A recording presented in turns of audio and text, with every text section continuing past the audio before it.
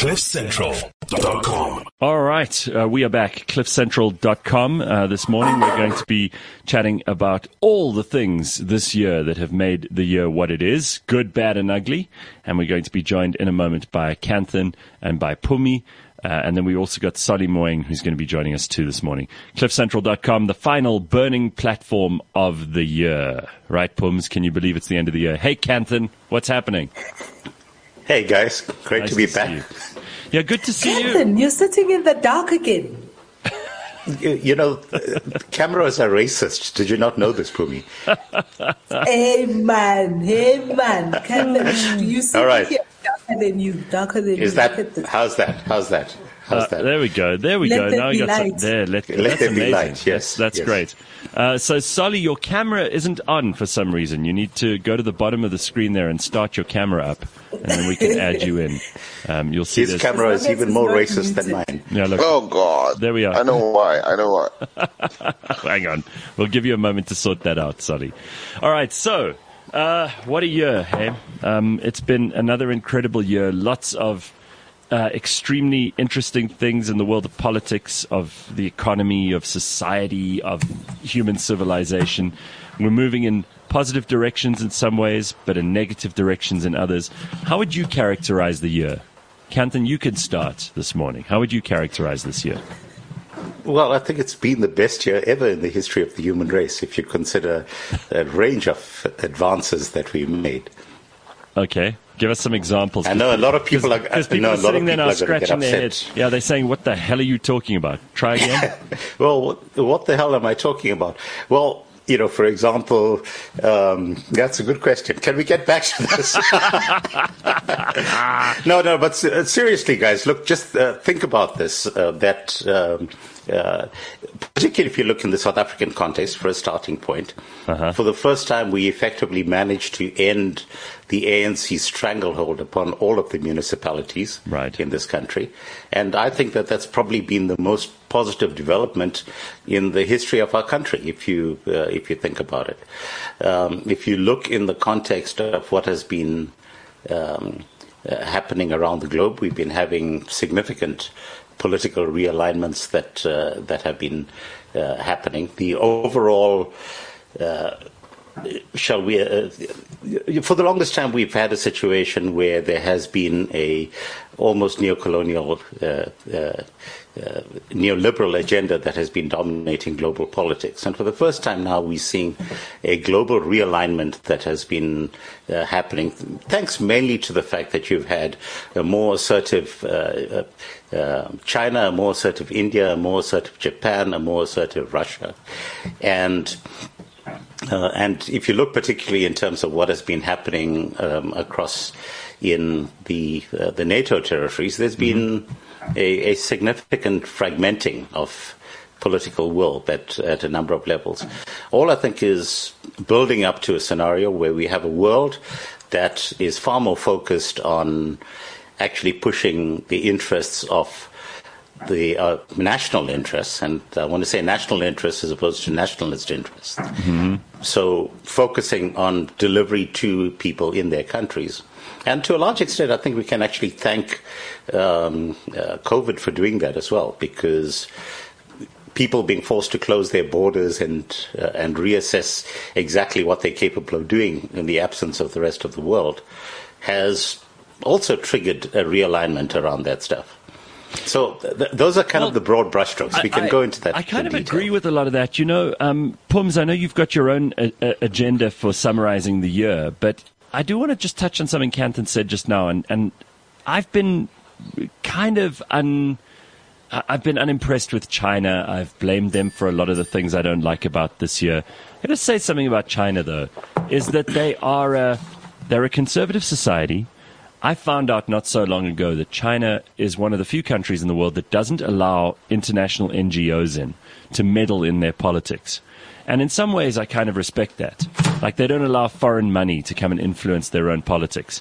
And there's something about that that's kind of appealing, because if you see how much damage international NGOs have done, as much as they do good in some respects, they also do a huge amount of damage by spreading bad ideas around the world. And China has also shown us, thanks again to this virus, which nobody's thrilled with, but how you need to be self-sufficient, right? And it's kind of it's a wake-up call to all of those people who were thinking globalism and, the international economy and all of that stuff. It's like, oh, no, that stuff's not going to happen until you sort out your own domestic issues first. Would you agree with that? Yeah, look, I think that the one thing, Yeah, you're on. I think that definitely the one thing that COVID has advanced for almost every country is really about how do you as a country survive on your own, right, with your borders closed, and also how do you create markets. I think though that's the thing that for us as Africans has been like, whoa, the biggest wake up for us as Africans is how fragmented Africa is. And for us as South Africa, we're such a small market. Our economy will not survive as an insulated economy. So we have to think laterally about how we exist within the context of the continent and with the people around us. Absolutely. So, Solly, welcome to the show this morning. It's good to see you, man, and I hope you've been well. How are things in your world, and what can you tell us about your summary of the year 2021? Good, bad, or ugly? Well, mostly bad in South Africa. I mean, the good news, all the news I'm getting from South Africa is not positive.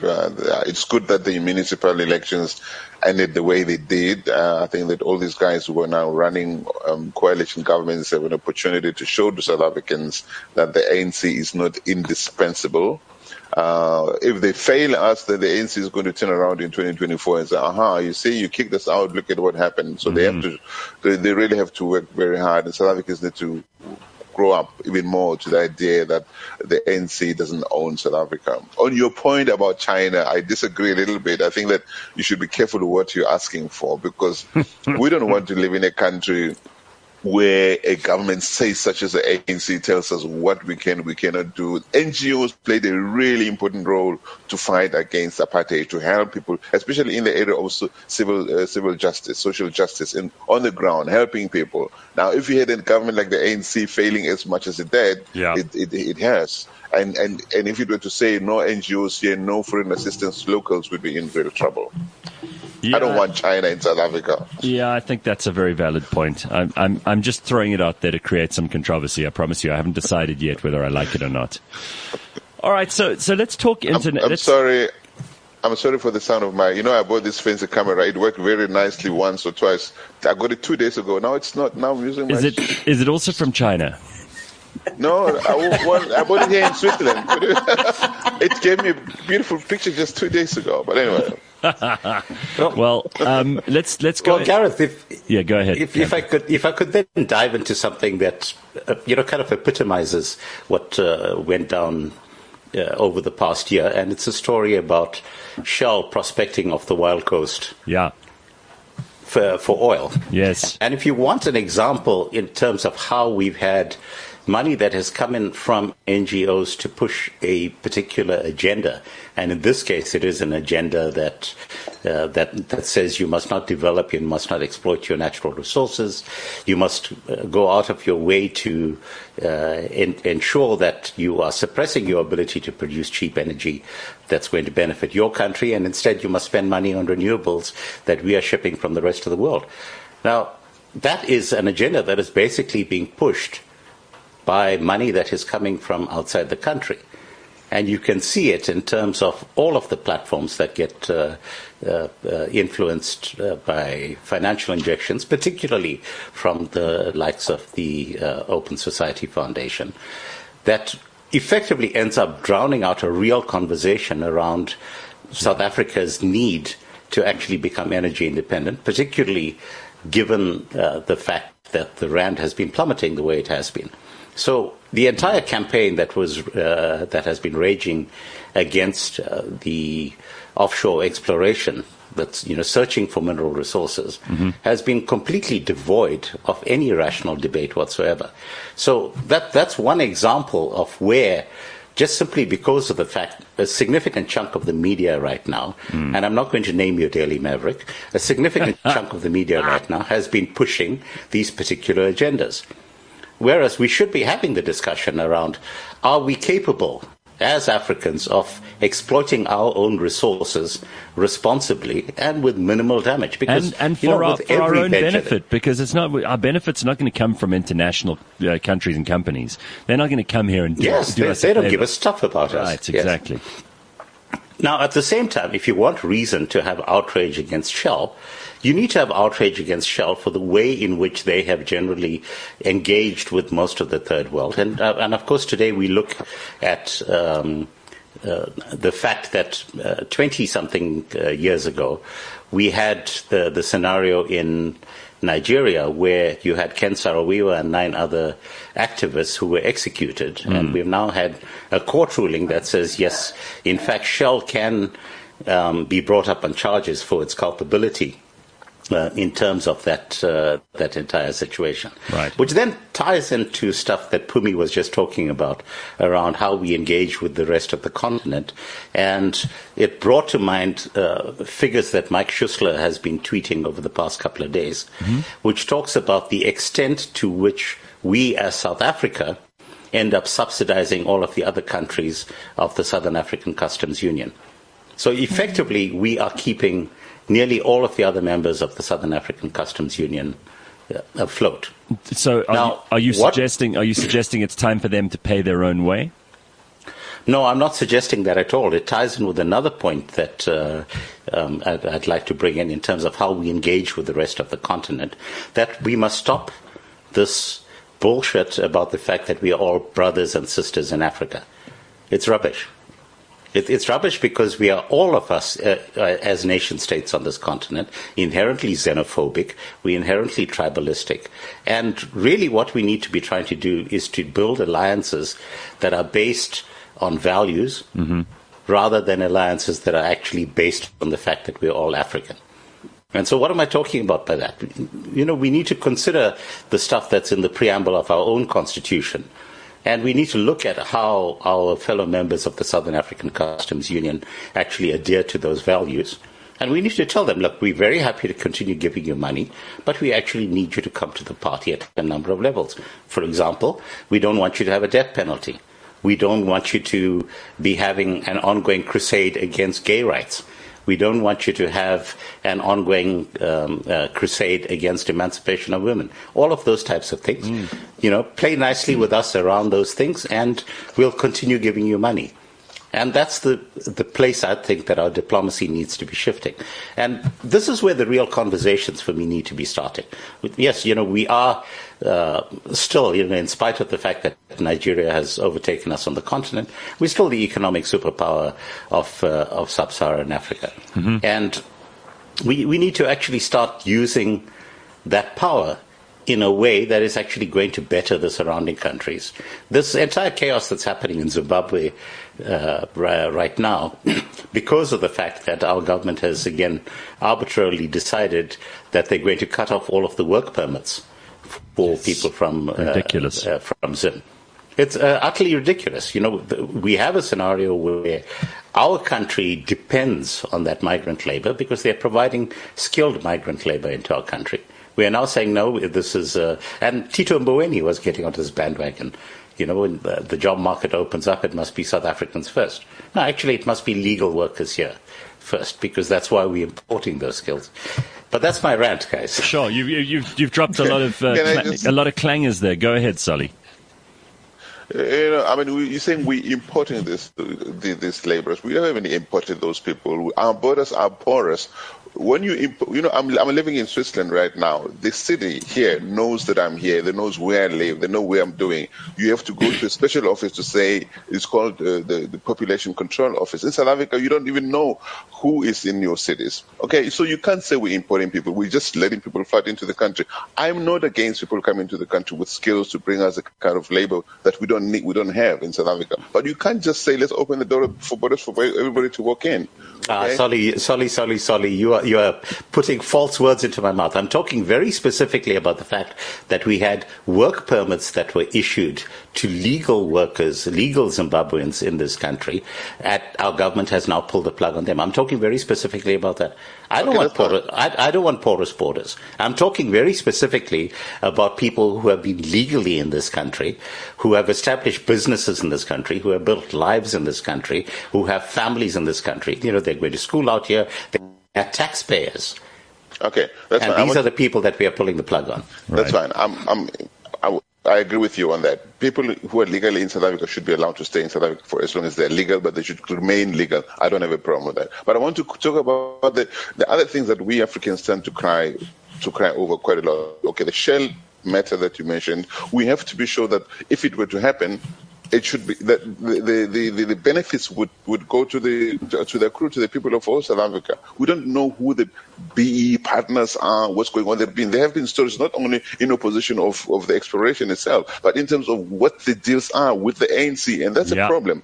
We keep Sorry, again, I'm in complete agreement with you. When you listen, when you talk, we listen. Can I also speak? Sure. Thank you very much.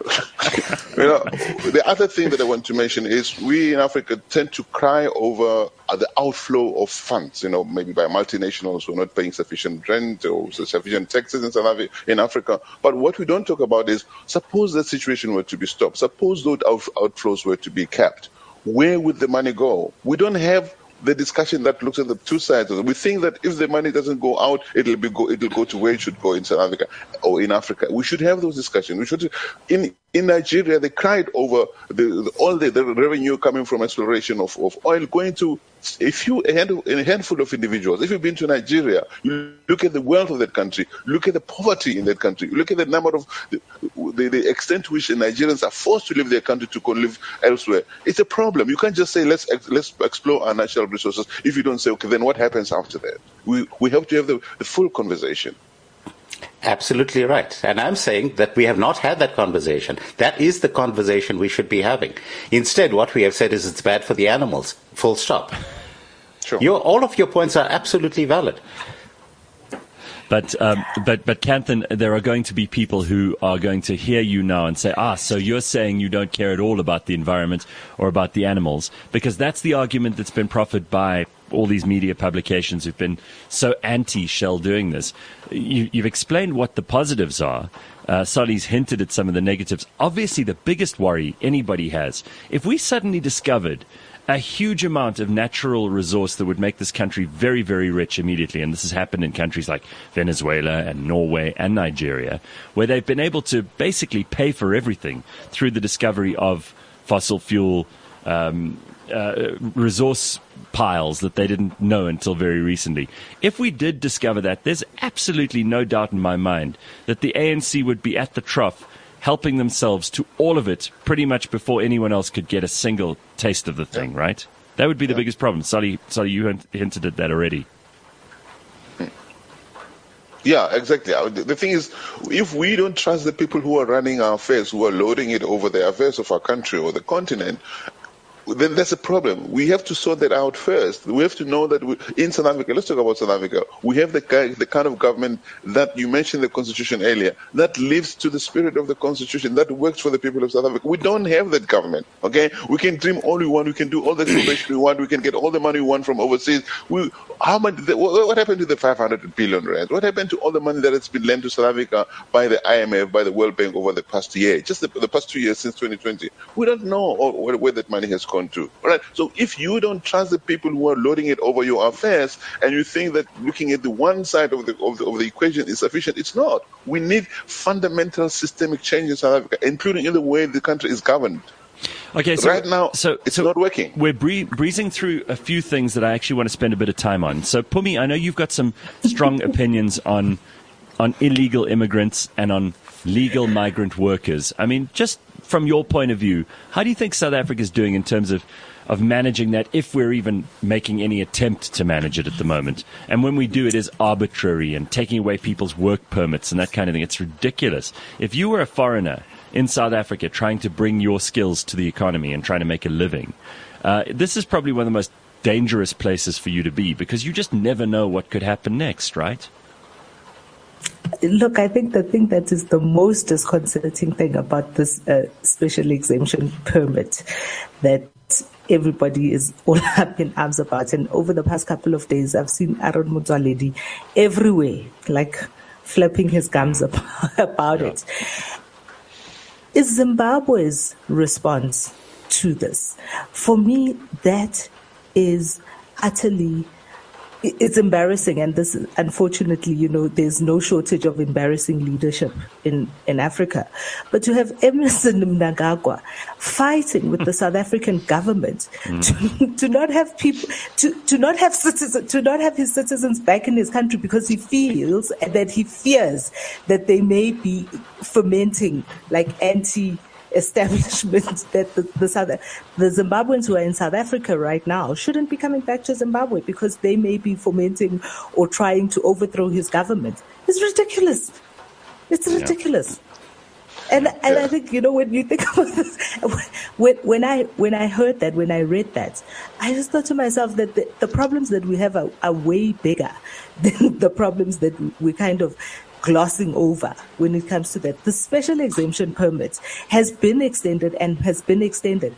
And the extension, the reason why, and Kanthan, here I do have to disagree with you, is that people have been given grace periods to get the visas, to get the paperwork in place, and they have not. This exemption permit has been extended since 2014. So these are people who are not, just sitting back and not doing what they need to do to show that they're in but the country. This is also very this is very South African. So I've made a point this year, and I'd like to hear what all three of you have to say about this. I made a point this year of how great it has been to be in South Africa during COVID because nobody cares about the rules, and our government has tried to ruin the economy. They've tried to make rules about what we should do, sanitizing, masking, all kinds of things, and none of it has really amounted to any kind of success. And what we've learned in the last 2 years in South Africa is that you make your own rules. This is the Wild West. Nobody cares what the government say. And there hasn't been a single day, with the possible exception of the first lockdown and the day after the president announced his rules, that South Africans went, whoa, hang on, we've got to comply. We do whatever we want in this country, and that goes for people who are here illegally as well. They do whatever they want to. So Pumi's right. Like since 2014, there's been this application process. Nobody's filled it in because nobody respects the law in this country. You just do what you want. You agree? Yeah, I totally agree with you. I think that when the guys at the top do not respect the law, South Africa has been turned into an Orwellian animal farm. We all know that. So why should the guys at the bottom respect the law when the guys at the top don't respect the law? Why should the guys at the top bottom care about the law when the guys at the top can cause or commit all the crimes we know of today, and they get away with it? We've seen even the application of the lockdown rules throughout the period. Some ministers have gone out and they did some stupid things. We are told that they were deprived of a month's salary. We don't know that they were indeed deprived of a month's salary. Mm-hmm. So it's like their rules are rules. So it's really hard to have everybody saying, we need to respect the law. This is how we want to live. This is the spirit of South Africa, etc., etc. When the guys at the top keep showing us the middle finger, which is what they do all the time. Rule of law. You know how excited I was that Kanthan was coming on the show today, because we're going to be speaking about like the big news stories of the week. And the rule of law just reminds me, I thought, Kanthan, you were going to come on the show and you were going to eat your words about Shamila Batoyi. What were my words about Shamila Batoyi? You're like, let's give her time. She's going to do something amazing. Just watch. I do think, you are joining. You exactly like Solly are putting words into my mouth that were not there to start off with. No. Kanthan, you and Gareth, when Shamila Batoyi was that was 6 weeks into her appointment more than 3 years ago. I was going to say. And I'm still waiting and I said, and I said 6 weeks was too slow. What do you think today of her? Oh, she's what do I think today of her is the fact that she has not delivered anything to speak of. We've been paying this woman to sit there and do absolutely bugger all for the entire how many years is it now? 3-4 years that she's been in there? entire contract almost. And when she does come out to speak in public, she speaks more and more like an ANC politician with nothing, just words and words with nothing to give. And that's a problem. She is one of the most disgraceful people, not because she's gone and actively committed fraud and corruption like so many in the government, but because she sat on her hands and did absolutely zero. What a disappointment. What a disappointment. She's about to disappoint us again like my banner. We're going to see it. That the Free State issue. She's going to disappoint us yet again. Watch this space. She's going to fuck that thing up. Yeah, we don't know what she's been told and what she's afraid of. Look at the Zondo Commission. I mean, I love Deputy Justice Zondo, but what's going on with these extensions? I know that, something that we haven't really spoken about is that this man wants to become the next Chief Justice, right? Mm-hmm. He depends on President Ramaphosa to make the final decision to make him Chief Justice. But he also has this report that's going to rain like a bucket of cold water on the face of the ANC that he leads, the president. So how is it going to work? I mean, how do they separate? Please make me the next Chief Justice of the country. Yeah. But I got really bad news for the party you lead. How do you separate that? Good point. And obviously we can talk about the judiciary, but we've also got to discuss just how pointless and effortless and useless the legislature has been in the last year. We never talk about them because we tend to focus, since we are a country which is led by the executive, we tend to focus a lot on the president, on cabinet, on the bureaucracy. But we must pay a little more attention to what goes on in Parliament. And frankly, very little has happened in Parliament this year. They make a lot of rules that are unenforceable. They make many unexecutable rules in the legislature in this country. And as someone once said on this show, if you're not going to be prepared to enforce the law at the barrel of a gun, then why make the law in the first place? We've got tons of stupid laws on our books. We should be cutting those down, not putting new ones in. Don't you agree? Well, on the bright side, they weren't able to get expropriation without compensation through Parliament. So, exactly. That for me is a sign that Parliament is in fact doing its job. Guys, I think less is more. Less is more. Just in terms of our conversation today, I think we spend a lot of time just basically bashing on South Africa about all of the things that we consistently end up getting wrong. Mm-hmm. But, at the same time, I think, let's actually take a view about the fact that we are an incredibly resilient bunch of people. We come up with hugely innovative stuff to deal with a whole range of problems. And this country actually still manages to thrive in spite of the fact that we have, either the second or third worst incompetent government in the entire universe. So, let's talk about some of that good stuff. I agree. It's Christmas. It's Christmas in 2 days' time. Yes. Let's talk about the positives. Solly, what did you want to say?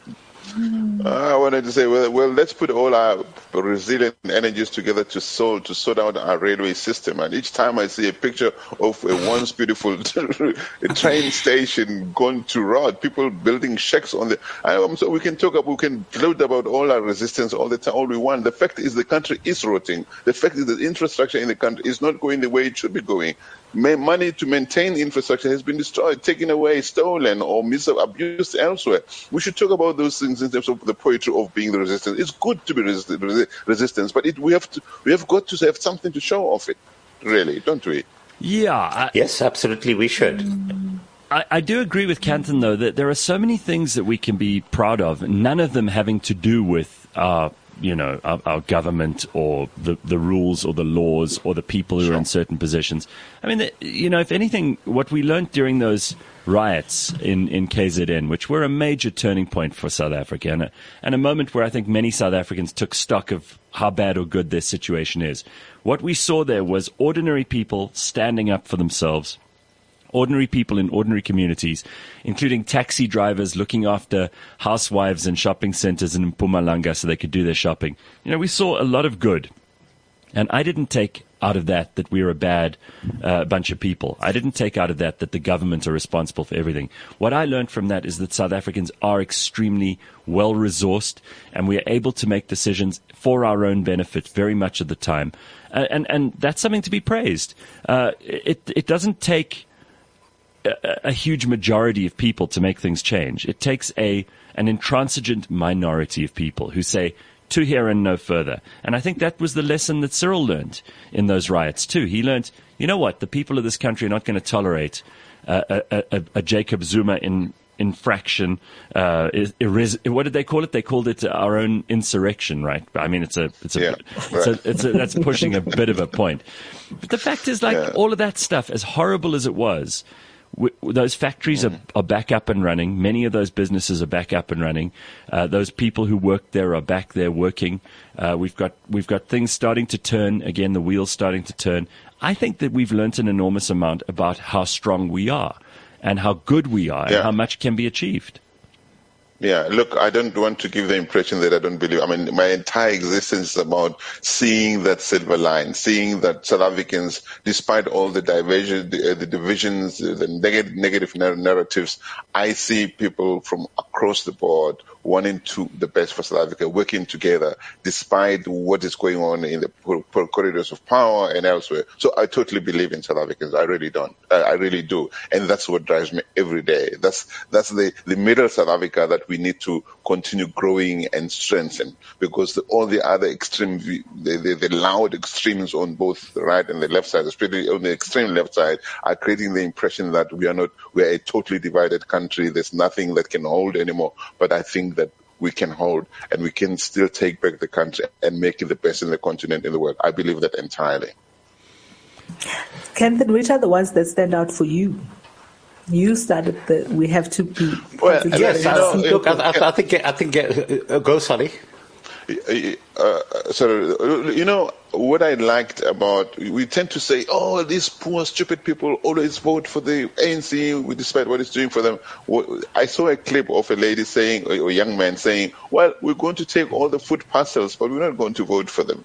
So people are smarter than we think they are. People are like, they can through the day. They can, give me the 2 rands to go and buy grocery for this week. But I don't like what you're doing overall. And the results of the elections show that South Africans are not foolish. Even in 2016, we saw what happened. So I think that we have to give a lot more credit to South Africans generally, even especially the poor that we tend to walk over, trodden over upon than we normally do.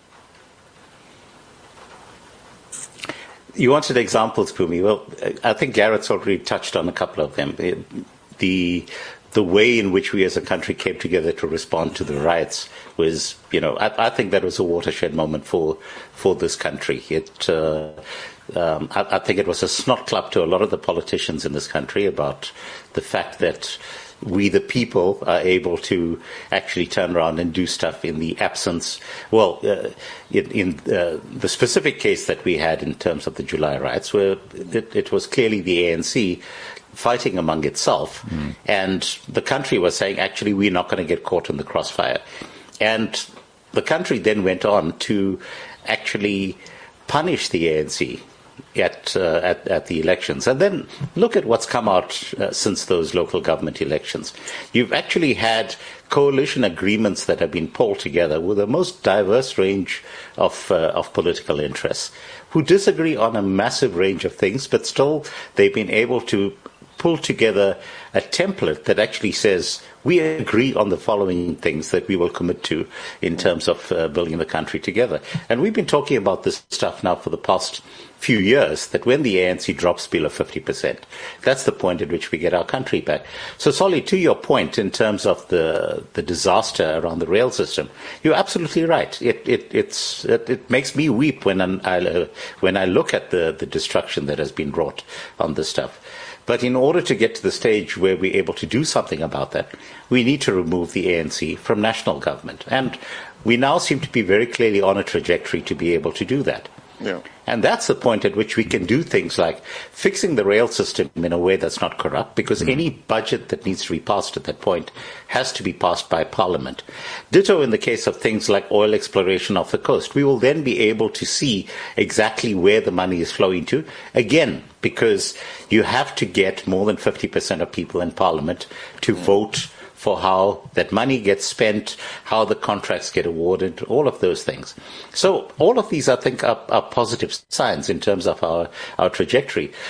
Gareth, you might remember that, I've been banging on for the past couple of years about the process of us needing to go off grid and cut our ties with Eskom and the likes.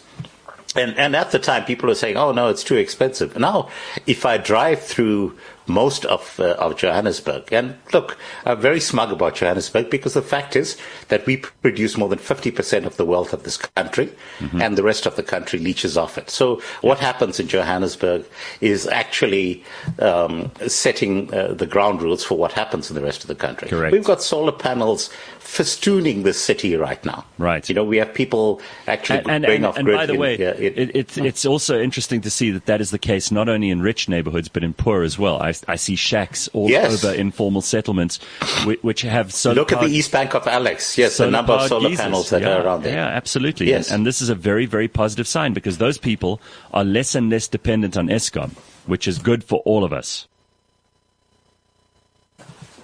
Yeah, I'm going to say something that some of you might not like. Maybe I am pro nuclear energy. Me too. I was anti. Let me say this. I was, of course, we need a good mix, and we do have in the IRP we have a good mix of the energy sources. But we still have one of the biggest economies, or maybe the biggest economy in Africa.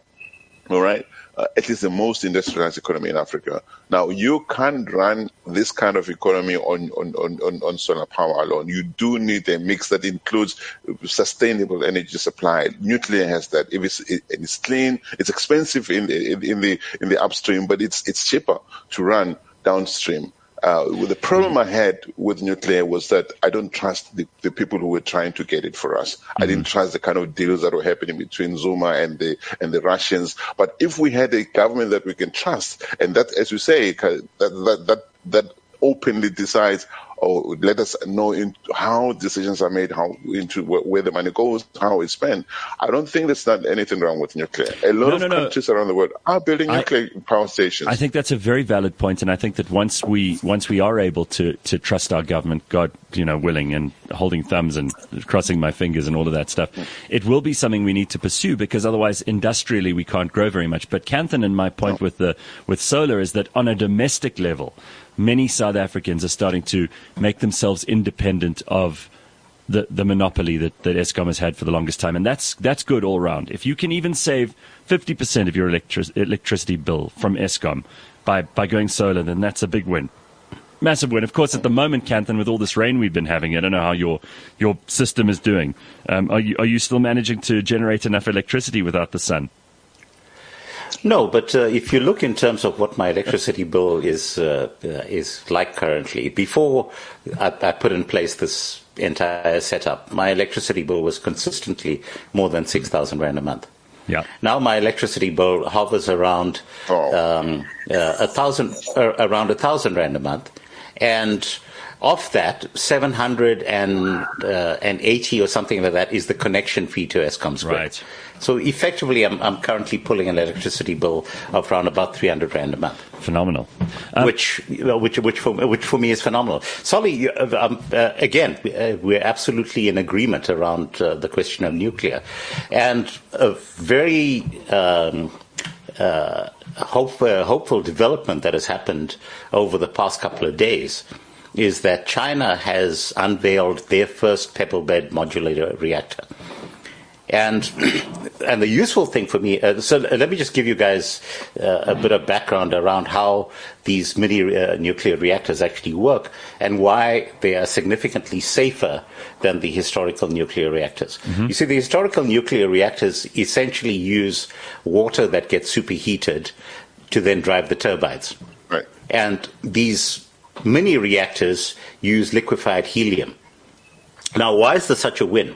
If you have a situation like Fukushima in Japan, where you suddenly have a tsunami that happens and comes and wipes out the nuclear plant and releases radioactive water into the environment, in the case of helium, because helium is lighter than air, it just simply escapes up into the atmosphere and dissipates, and it's gone. And we, in fact, were the world leaders in this particular technology through the pebble bed modular nuclear reactor company up until 2009, when the Zuma administration pulled the plug on it and just abruptly cut funding for it, at the point at which we actually had the opportunity to put in place provable technology. And Solly, this comes back to the question of why we should be investing in ourselves. Really, I'd be completely happy with the idea of us spending billions of rand to develop our own technology and to then end up with a provable base that we can then build on for the rest of the country. Now China has ended up actually leaping ahead, and we're going to end up buying these mini reactors from China. But again, the useful thing in terms of the way in which these mini reactors work, you can take an existing coal-fired power station like Medupi or Kusile, and literally rip out the coal-fired part of it, drop in one of these pebble bed modular reactors, and hey, guess what? We've converted our coal infrastructure to green infrastructure overnight. Instantly. And all of this in the long term, and all of this stuff is happening in the very short term. So I just want to quickly give a special mention, because there's so much to cover in this episode, and I've got three of the most opinionated people in the whole world on the show. Pumi, you've hardly said anything, but I do want to give a special mention to Lito Ntoba, who is trying his best in a place like Welkom. And this is also one of the things I love about South Africa. We talk about resilience. We talk about the people who make a difference. And again, it doesn't require everyone in society to lift at the same time. There are small pockets of people like Lito who is doing everything he can in his community, which is a disaster area. The ANC has gutted and disemboweled the apparatus that runs the place. And he's doing his best to fight that. He's going to every meeting he can. He's making his voice heard. And he's not the only one. In communities all over, we know about Harry Smith, where they went and fixed their own sewage plant. They made their own water supply cleaner and more reliable. The ordinary people in society can make a difference. Pums, this is something you say all the time, right? Absolutely. Absolutely. Look, I think that's the one thing that we can rely on is the resilience of South Africans, and with leadership, with enough people taking a role that says, let's do this, because not everybody in our society is going to be a thinker. Not everybody is going to lead the society, but we need a few good leaders. We need a few good people who are willing to stand up and say, if we can do this, and that's what. As irritating as it is, when we look back to the time when our country was in, what's that smile, Kanthan? When our country was growing, when our country was looking up, is we had inspirational leadership. We had inspirational leadership in Nelson Mandela. We had a leader in Thabo Mbeki, and then Okay, I don't want to go to Thabo Mbeki, okay, but anyway. You're not a fan? No, it's okay. No, but finish what you wanted to say, and I'll say what I want to say. And I think the one thing that, and I know there's a lot we can do in looking back and looking back at this year and kind of going, this is what happened, this is what happened. I'm very interested in hearing what we can look forward to in the new year, because there's still a lot of loose ends that have not been tied up nicely with the ribbon this year. And kind of politically speaking, looking into 2022, there are kind of some big things on the horizon. There are some elective conferences coming up. There are shifts in leadership, we hope. And I'm very interested to hear what Solly and Kanthan are looking forward to seeing in the new year. Okay, can I just say, I won't talk about Thabo Mbeki now unless you want me to. No, don't. It's history. Okay, fine. It's fine. What I want to say is that before apartheid, there were lots of NGOs doing awesome work around the country. When the ANC came, we had the government of the people, for the people, by the people, something like that. And there was a big call by government to say all those overseas funds coming to support NGOs should now come through the government, because now we have a government we trusted. We all said, a lot of NGOs said, yeah, sure, let the government go, the funds go through government. But now we are back at a point where the kind of things, Pumi, that you're mentioning, and you, Gareth, awesome citizens doing awesome work around the country. We need to find ways to channel funds to them directly without them relying on government. We need, whether it's overseas funds or funds from local businesses and other sources, to help people like those make the difference they must, without relying on a government saying, now we can support you or we cannot support you because you're not ANC or you're not supporting the government. That's what we need. How do we get resources? How do we identify, first of all, those champions around the country, because there are many of them, and how do you ensure that they are supported to do what they must to make South Africa great again? Sorry for the expression. Make South Africa great again. Wow. Well, we used to be great. We used to be great. I mean, okay, forget Trump, but I mean, we can still be great. All right. Well, I mean, one of the people, and let's just focus on the personality politics for a second. One of the people who is unavoidable is Pumi's friend Cyril Ramaphosa, and he has been also something of a disappointment for very many of us. But actually, I would prefer to have a president who does less. I would prefer to have a less busy cabinet. I would like to see the legislature maybe doing more of the not getting certain laws through that Kanthan mentioned earlier, like expropriation without compensation. Maybe in doing less, he's done us a favor. Wow. No, the thing is so much about, we need to take the context in which he came into office into account. There was huge frustration, fear, the ANC, Zuma, all of that stuff was happening. And he came, and within months after he became president, he said, I'd rather be seen as a weak president than one under whom the ANC is going to fall. South Africans were frustrated by that. I mean, why does he say stuff like that? He's ended up being both, Solly. He's ended up being a weak president and a president who's presided over the ANC falling apart. Exactly. So he got his wish. Exactly.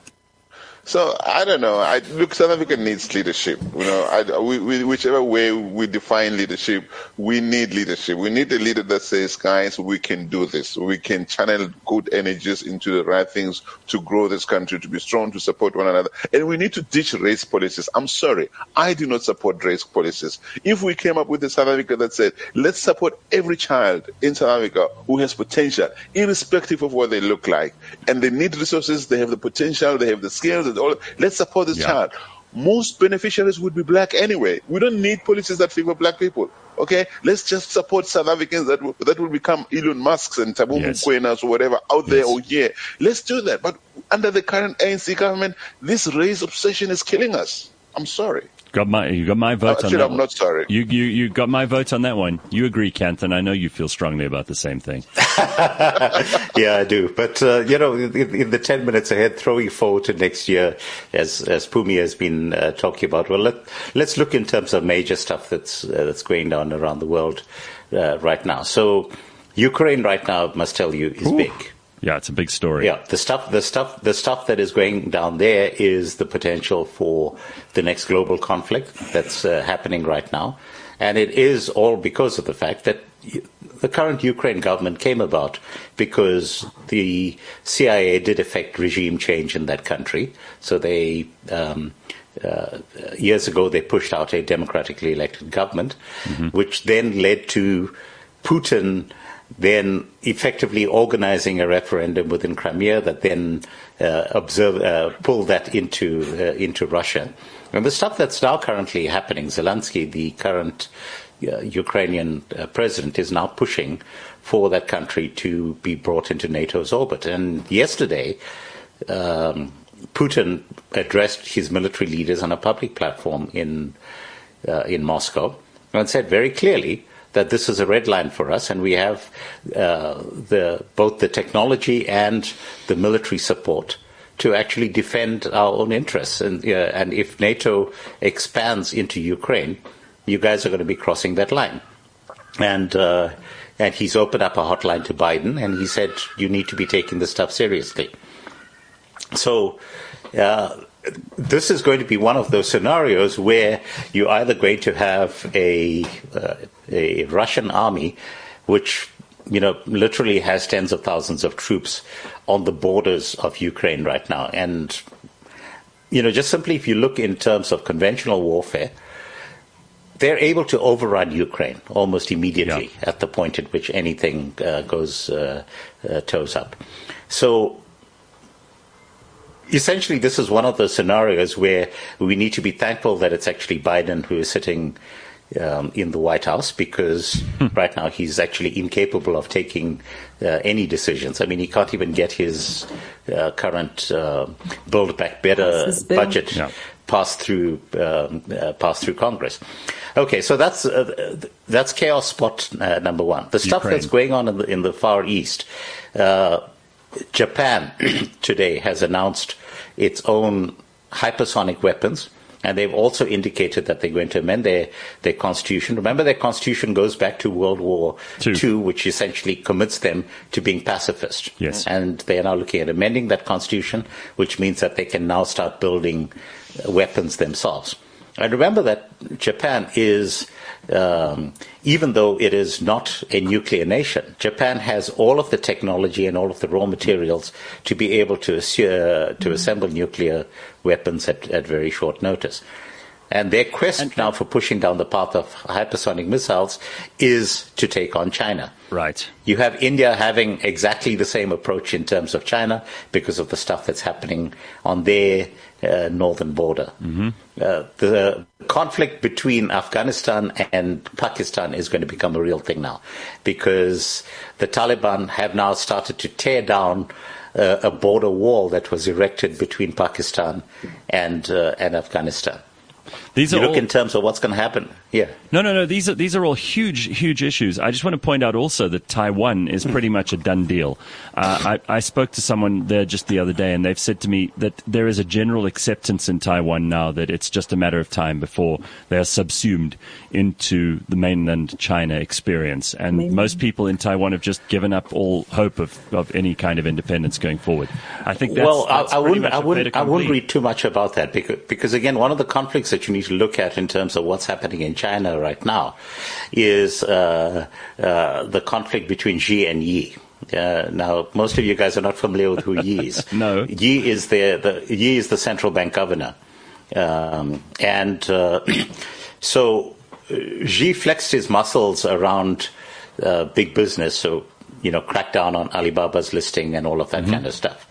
But the real battle that's being played out in China right now is the battle between the Communist Party and the nominally independent Reserve Bank in the country, and we need to watch that stuff very carefully. And then the last major thing that we got to be that's going to be happening is that we do have the U.S. midterm elections that are happening next year. Again, very important. And I'm seeing very strong signs that there's going to be a significant swing to the Republican side, which means that there's a very strong possibility that the Republicans are going to take control of both the Senate and Congress, which means you're going to get back to a scenario where you essentially have a lame duck president sitting in the Some would argue he already White is. House. I love this summary, Kanthan. Yeah. So you're saying we've got to keep our eyes on Asia mostly, and then the U.S. midterm elections are the only other big thing. But I completely agree with you. Asia, with obviously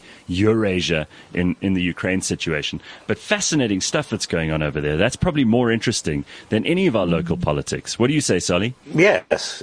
Well, very interesting summary. I totally agree also. But I don't fear a big war happening, say, between NATO and Russia. There's going to be a situation of detente. There's not. These guys, will flex their muscles, but they never get to a point where they shoot the first nuclear bomb across the ocean or the land. It's not going to happen. I don't fear Japan going into war with China anytime. What they're doing is pretty much what's happening between South Korea and North Korea, flexing each other's muscles. It's going to be really, really tough to have another war. The weapons that already exist in the world are bad, okay? And in terms of what you've just said about China, Xi Jinping has been appointed leader for life. He has nothing to fear. Everybody else, can flex all their muscles against him. This guy is there until he dies. I don't see anyone, facing him up forever. What I'm looking for next year is the NGC. Pumi mentioned the NGC. I think it's going to be interesting to see what happens at the National General Council of the African National Congress if it happens. And these guys who are, coalesce around Zuma. They are planning stuff behind. I don't know if Magashule, if he doesn't get imprisoned before, which is unlikely to happen. I don't think that he's just sitting down waiting for nothing to happen. Yeah. And I don't trust David Mabuza. I fear David Mabuza. For me, were something to happen to Ramaphosa, despite what I think of him, Mabuza the cat is for. If you think about it, we were told that he dumped Zuma and his friends in the last. Remember, he was one of the Premier League guys, right? Yeah, that's right. He dumped his friends in the last minute and gave power to Ramaphosa. Have you had any of them pointing fingers at him? Not once. They've never said, you did that to us, we're going to get to. Why? Is there something that we don't know happening between him and those guys? Where the report of the Zondo Commission to be handed over to David Mabuza, my fear is that he will say, guys, for the sake of national unity, let's forget this stuff. Let's move on. I don't think that he can do what allow the criminal justice to the system to do what it must. If some of those recommendations, which we expect to be, are going to be go after this one and this one and this one. So Ramaphosa is really to be protected despite the mess happening around him. You've put some fear into me with that Didi Mabuza statement. But Pumi and Kanthan, you were both shaking your heads about G. Pums, I'm going to give you the last word because you've been on the Burning Platform almost every week and you've heard arguments in every direction. What are you looking forward to next year? I think next year is going to be a tough year. I think definitely looking at what's happening in geopolitics, there's going to be a bit of a backlash for South Africa. I think our economy is in a terrible state, and we don't have anybody with ideas of how to get us out of the terrible state. We have ministers. We have a government that actually thinks that the best way to get us out of the situation we're in is to tax us more and to cost us more. And that's a terrible thing. And I think we're going to have more of that in the new year.